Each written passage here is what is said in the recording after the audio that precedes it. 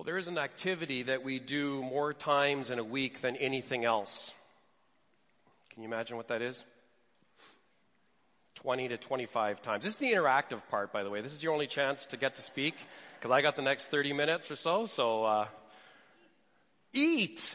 There we go. Obviously, right? It is a big deal. Food is everywhere.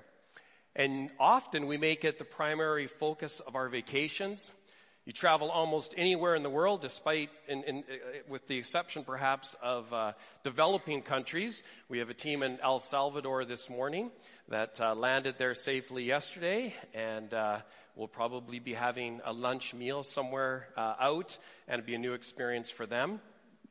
But if you go to any kind of resort destinations, they'll have a dining out guide.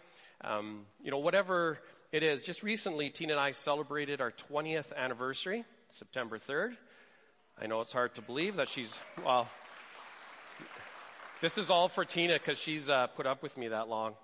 But we went to Canmore, pretty exotic, and looked up on websites, Urban Spoon and all these, and just got ideas about where to go eat. And we tried a bunch of different places, some we already had tried before. But food is kind of everywhere. Actually, on our honeymoon, we went on a cruise, and that was a great experience, because if you've ever been on a cruise, you know that there is food everywhere, as much as you want, 24 hours a day pretty much. And they had gathered all of the honeymooners together and just kind of did a little presentation, because they knew there'd be so many couples on this cruise. And they said that the average weight gain on a 7-week cruise is 20 pounds. That just is almost nauseating, isn't it?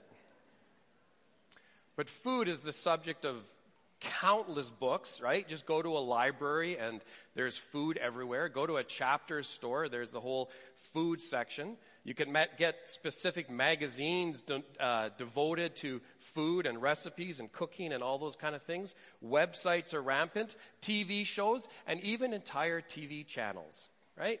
One of my wife's favorite channels is the Food Network. And after the service, we're going to gather for brunch. We're going to enjoy that. And then by about 5 o'clock this afternoon, we're going to be hungry again. And we're going to be looking in the fridge for something to eat. But what if I said you could be hungry no more? What does that mean? We are in a series of messages from the Gospel of John under this banner we've called Taking Jesus Seriously. And this isn't an exhaustive, verse-by-verse study of the entire Gospel of John. That might take years. But really kind of a chapter-by-chapter study where we might scan an entire chapter from about 34,000 feet and then swoop down on a few verses or a specific event and take a look at some greater detail at some of those key verses or event in the life of Jesus. It's good to remind ourselves as we journey through this study of why John wrote this gospel in the first place, because I think it really forms the underlying purpose of every message that we'll share. Because it's the reason we're studying it as well. In John chapter 20, verses 30 and 31, we read John's own words, "The disciples saw Jesus do many other miraculous signs in addition to the ones recorded in this book, but these are written, the ones that were recorded, so that you may continue to believe that Jesus is the Messiah." That's the whole point of the book. That you may continue to believe that Jesus is the Messiah, the Son of God, and that by believing in him, you will have life by the power of his great name. And this morning, we approach chapter 6. And I invite you to take your Bibles and follow along with me. We chose not to read the scriptures this morning, or as we've been doing for the most part of this series, show a clip from the visual Bible, which is literally word for word from the Bible. Because the section that we're going to look at this morning is quite long. I wasn't quite sure exactly how this was all going to unfold as we were planning the service together. But chapter 6 clearly has some very hard teachings. And I'm just going to avoid those altogether, actually. I'm just kidding. We'll touch on some of them, but even his disciples thought so, because in verse 60, it says that many of his disciples said, "This is a hard teaching. Who can accept it?" So what's so hard about it? Well, let's look at this. Just an overview of John 6 before we continue on, because even though we won't look at the first 24 verses or so, they do provide the context for the event that we will look at. And really, this chapter just involves some more miracles. And again, why were they written? We've just heard that so that we might believe, that we might understand the divine nature and the power of Jesus Christ. And in the beginning of John chapter 6, we have the account of the feeding of the 5,000. And I always say 5,000 plus, because the scriptures say there was 5,000 men.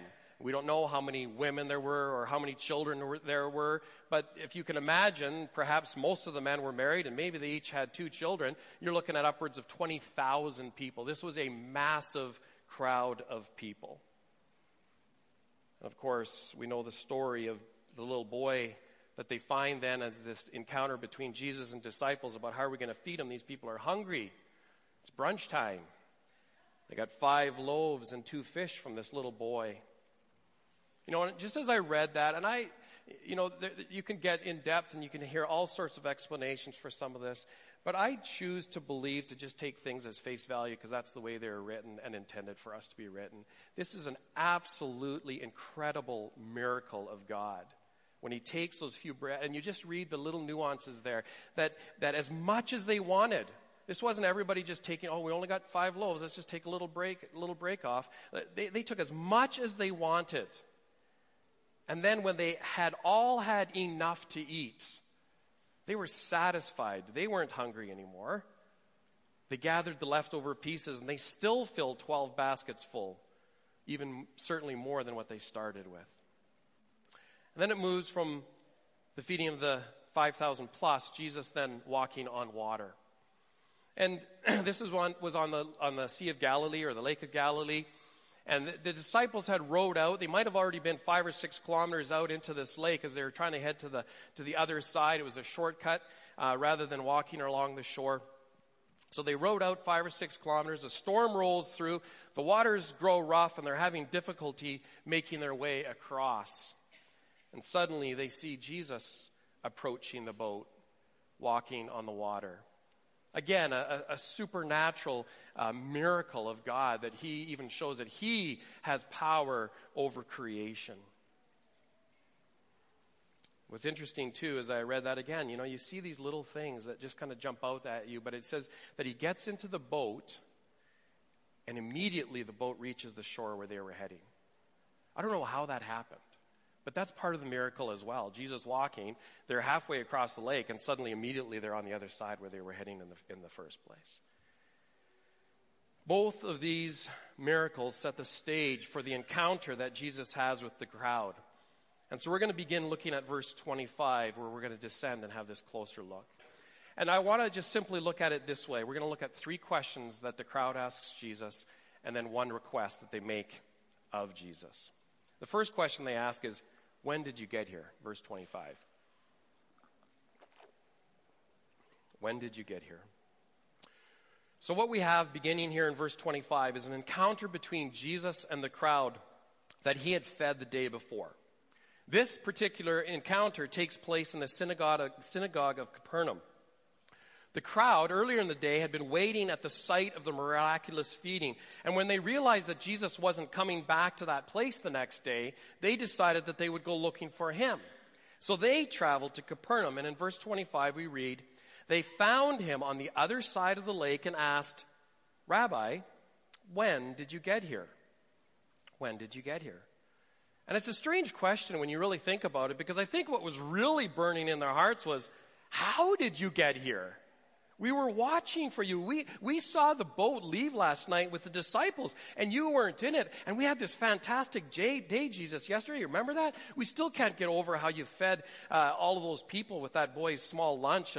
And so we wake up this morning and we said to each other, let's go see if we can find him. And we did. So when did you get here? Jesus replied, I tell you the truth. You want to be with me because I fed you, not because you understood the miraculous signs.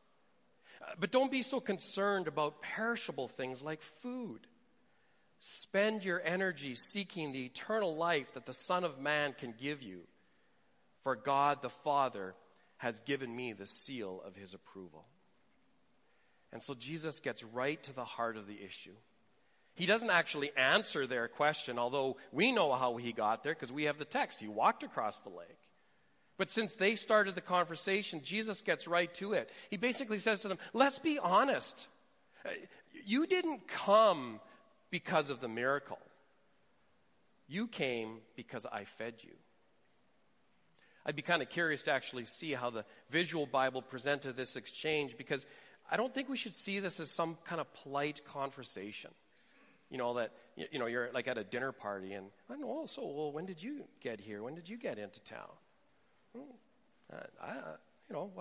Late last night, after the disciples left, I just kind of walked out on the water and came.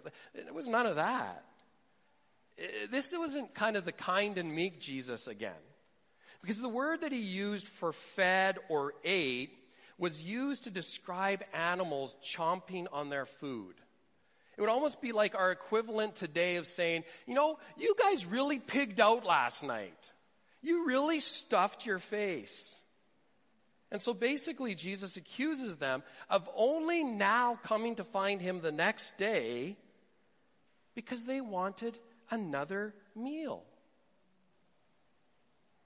They had seen the miracle, but they didn't see the significance.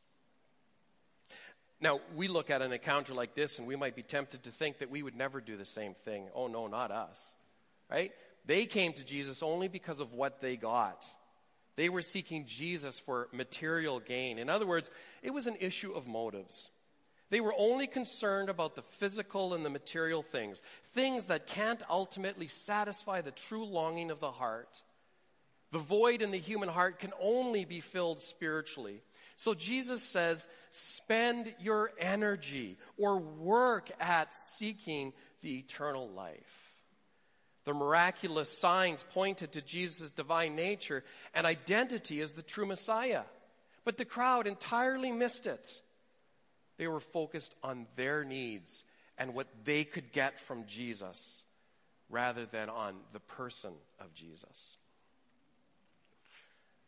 And when you stop and think about it, isn't that true of us sometimes? We too tend to focus on self. We focus on material things. We focus on what Jesus can do for us rather than focusing on what he already has done for us. And we miss what Jesus has for us. You see, the love of possessions obscures our awareness of God and ultimately limits our growth.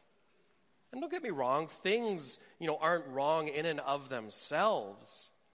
But what is wrong is seeking after these things and not seeking after God. Or at the very least, seeking things more than God. And so this raises, I think, a whole bunch of other questions for us. Among them, simply, why are you here? Why are we here? Now, there's two aspects to this question. Certainly, one is the big question, right? The question of ultimate existence. Why do I exist? What on earth am I here for? To work for food that spoils? It's a great line that Jesus uses, right? Is that all we're about? Get up tomorrow morning, go to work so we can make a buck, so that we can have some food on the table, so that we can go to sleep, wake up the next day, and repeat endlessly and endlessly. And in this small verse, Jesus is addressing the very purpose of life. It's amazing, isn't it?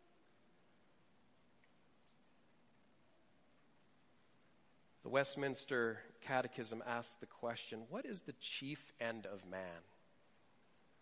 What is the chief end of man? What is the ultimate goal or purpose of man? And then answers the question, man's chief end is to glorify God and to enjoy him forever. Friends, you're looking for meaning in life and purpose and direction? That's it. That's how we go through life. We exist in all that we do, in all of the trades and professions and all the things that we might do that keep us busy during the rest of the week. The goal of even all of that is that we might glorify God and enjoy him forever. And so why are you here? Big picture? Smaller question, smaller picture. Even this morning, why are we here? Now, there might be several good answers that we have, but if we're primarily focusing on what we might receive out of coming to gather like this in a worship experience, or how we might benefit, then we're really missing the point of worship as well. Right? Because the whole point of our singing is to declare God's praises, to ascribe worth to God. That's what it means to worship. And so do we spend our lives seeking things, or do we seek God? Which brings us to the second question. Verse 28, what should we do? What should we do? Verse 28, they replied, we want to perform good or God's works too. So what should we do? What should we do? It's a question that lots of people ask. What must I do? And in verse 27, Jesus told them to work for the food that endures to eternal life. In other words, don't spend your life just, chasing after that food that's going to perish and spoil, but spend your time looking for the food that endures to eternal life. But they misunderstand that, and so they ask God about the works that he requires, or they ask Jesus about the works required by God. They really want to know, what do they have to do to find salvation? That's the question. He's talking about eternal life. He puts in working there. They kind of misunderstand it. They misconstrue it. And all of a sudden it's like, well, how much energy do I need to expend in order to be accepted by God? Do I maybe just need to pray more? Or maybe more church attendance? Or maybe more random acts of kindness? What should I do, Jesus? Just tell us. And so he does. And his answer completely blows apart the idea that there's anything that they can do to find salvation. Because in verse 29, Jesus told them, this is the only work God wants from you. Believe in the one he has sent. This is the only work God wants for you. Believe in the one that he has sent. And so what should we do? Jesus simply answers that the work that God requires is that people would believe in the Messiah. But that seems to be too good to be true. Just believe? That's all you're telling me? That's all I need to do to inherit eternal life? I mean, we live in a reward-based society. Everything I do, I get something in return. And so maybe there's even a small part of us that feels, almost flattered when we do something for God. We might even think that we're entitled to a reward. But listen, think about it this way. If there was something or anything that we could do, if we could somehow earn our salvation, we would then succeed ultimately in bringing God into the humbling position of owing us. Like somehow now God is indebted to us for the good things that we do. God, I did this for you, and now you owe me big time. But God's way is this: believe in the one he has sent. Believe in the one he has sent. So it's not at all what we can do for God, but rather what God has already done for us. Our work, as Jesus puts it in these words, is to believe it. In other words, we give up trying to please him by our own efforts, and instead we commit ourselves into the hands of Jesus. So another question that I would ask is, what do we then trust in other than Jesus? What do we trust in other than Jesus? Maybe it's our baptism. Maybe it's our history of church attendance. Maybe we see ourselves as a good person who does good things. We paid it forward one time. We paid for the guy's coffee in the Tim Hortons line behind us one time. Maybe we donated to worthwhile causes. All of those are good things. There's nothing wrong with those. But that's not what God is after. What should we do? What should we do? Well, nothing. Except believe. Except believe. Now stay with me on this for just a moment, because we're talking about believing faith. What does it mean to come to faith in Jesus? And if you still have your Bibles open in John chapter 6, there's a verse 44. And this is what Jesus says. For no one can come to me unless the Father who sent me draws them to me. Did you catch that? For no one can come to me unless the Father who sent me draws them to me. And this verse echoes verse 37 where he said, those the Father has given to me will come to me. In other words, God has to move in the inner heart of a person before he or she can even see the things of God. So the very act of faith is a work of God. Faith is a gift from God. Romans 12:3 says that faith comes from God. And it's really almost a great mystery, right? Because God starts this work in us, but then somehow doesn't exclude our response. God gives us faith and then says, now exercise that faith to believe. Right? That's the work. But God starts the work. I think back to the day that even though I grew up in church and Sunday school, I had heard probably countless messages and stories of the Bible until one day at what is now Rexall Place, Northlands Coliseum, I think it was even back in the days, Billy Graham mission in town. Sat through the whole week's worth of messages, gospel messages, after time, and they were just exactly like all the other ones I heard until the very last night. I can't explain it, but there was a tug in my heart that was absolutely undeniable. It was irresistible. And I remember turning to my dad and just saying, I'm going. And I was on the end aisle, and I stood up, and I walked down those aisles, and I gave my life right there that night to Jesus Christ, and it changed my life forever. Did things still go wonky at times? Sure. I was in junior high. High school and university was rough. But here I am by the grace of God because of the work that he started in me. So God gives us faith, and we just exercise that faith to believe. Now, there's so much more. I'm probably opened a huge can of worms on that, so I'm just going to move to the third question. What can you do?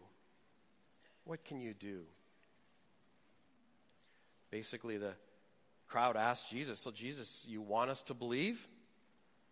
Verse 30, show us a miraculous sign if you want us to believe in you. What can you do? Or as the New International Version puts it, what will you do?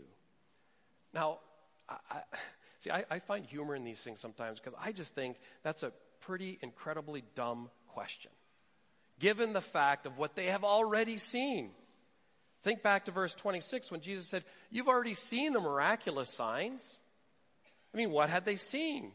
John chapter 2, Jesus changing water into wine at the wedding at Cana. His healing of the royal official's son in chapter 4. His healing of the cripple of 38 years from John chapter 5, the subject of Pastor Ken's message last week. His feeding of the 5,000 plus. His walking on the water. And in spite of all of these miracles, they still ask, well, what will you give? What can you do? In other words, if I can see it, I will believe in you. I just need a little more evidence. A little more evidence than all those miracles. Then I will believe in you. If God will only do something, then I will believe. Can I just say that I think that in most instances it's never a lack of evidence that keeps people from Jesus? It's simply a lack of heart that keep them from following Jesus. Having the courage to respond to that drawing of the Spirit to God and saying yes to Jesus. We hold back. We hold off on that. We've all heard the saying, seeing is believing, which basically means that only physical or concrete evidence is going to be convincing, right? So show me and I will believe in you. That's what the crowd was asking Jesus, even though they had already seen all these miracles.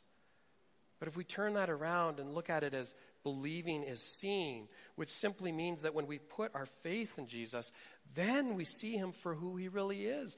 Then we come to grips with what he has done for us. You see, the crowd wanted to see a manna sign. Verse 31, they said, after all, our ancestors ate manna while they journeyed through the wilderness. The scriptures say Moses gave them bread from heaven to eat. And so maybe if Jesus gave them bread to eat, every day for the next 40 years, as happened in the wilderness experience, well, then they would believe, because that would be a miracle. So Jesus corrects them. You know what, guys? It wasn't Moses that gave you the bread, actually. It was God. God gave you that bread. And listen carefully to what he then says, verse 32. And now he offers you the true bread from heaven. The true bread of God is the one, or he's talking about a person here, is the one who comes down from heaven and gives life to the world. The one who comes down from heaven and gives life to the world. That's the message of Christmas. That's the incarnation. That's what we discovered in John chapter 1. The Word became flesh and made his dwelling among us. We call him Emmanuel, which means God with us. And in referring to the true bread of God, Jesus was referring to something that nourishes people spiritually and eternally. And this was infinitely superior to the manna given to Israel when they wandered in the wilderness. That manna was only able to meet the temporal, physical needs that the people had. But the bread from heaven that Jesus refers to now, he says, it's life-giving and it's spiritually satisfying. It nourishes the soul and it's life-transforming. Well, this sounds pretty fantastic to the crowd, and so they make this final request. Verse 34, give us that bread every day. That's the bread we want every day. Verse 34, sir, they said, give us that bread every day. Does that sound familiar? Other than the fact that I just said it 3 times? In John chapter 4, when Jesus was meeting with the woman at the well, and he says to her, anyone who drinks this water will soon become thirsty again. But those who drink the water I give will never be thirsty again. It becomes a fresh, bubbling spring within them, giving them eternal life. Please, sir, the woman said, give me this water. Then I'll never be thirsty again, and I won't have to come here to get water. Give me this water. It sounds fantastic. Why? Because the woman responded in a purely physical way, just the way the crowd in John 6 does. This bread sounds fantastic. It gives life to the world. I mean, who wouldn't want that? And Jesus must be wondering, how dense can you be?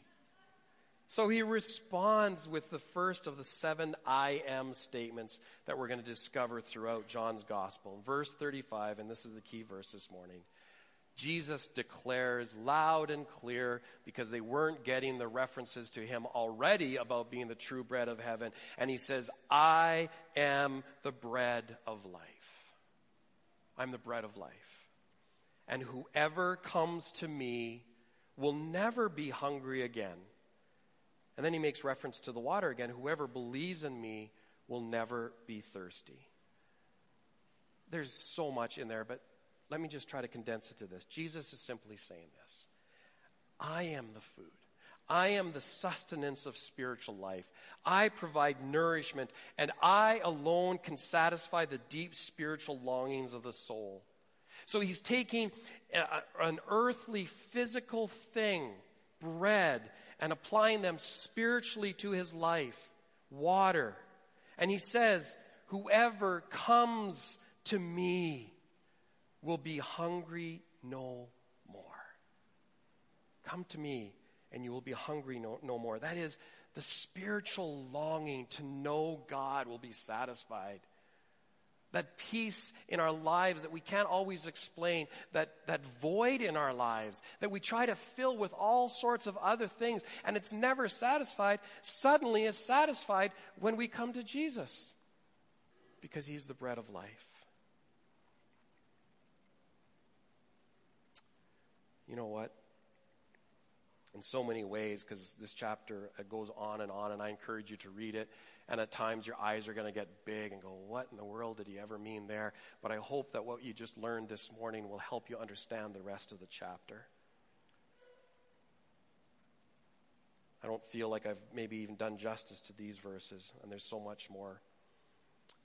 But in closing, I do want to talk real quickly about what it means to put your faith in Jesus Christ. Because this is important. This is what the book is about. This is what the message is about. What does it mean to put our faith in Jesus Christ? It's not a leap into the darkness. It's not even a matter of understanding or kind of having knowledge. Because you might say, well, I know there's a God. I know that Jesus is the Son of God. I know that he died and rose again. But knowing that, just kind of giving mental assent to these truths, that in itself won't save you. Because the Bible talks about becoming a follower of Jesus, becoming a Christian in a number of ways. And here in these verses, Jesus repeatedly talks about coming to him. It's an invitation. Come to me. Verse 37, verse 44, verse 45, and verse 65. Listen. Verse 37, however, those the Father has given to me will come to me, and I will never reject them. I'll never turn them away. Verse 44, for no one can come to me unless the Father who sent me draws them to me. Verse 45, everyone who listens to the Father and learns from him comes to me. Verse 65, this is why I said that people can't come to me unless the Father gives them to me. And so coming to Jesus implies that you're coming away from something. And so what happens is that God initiates or starts this work in our hearts, and when we realize the emptiness of our spiritual experience, and we realize that we need more, that there's more to life, and we need sustenance and nourishment, and somehow just going to church or attending church doesn't always seem to cut it.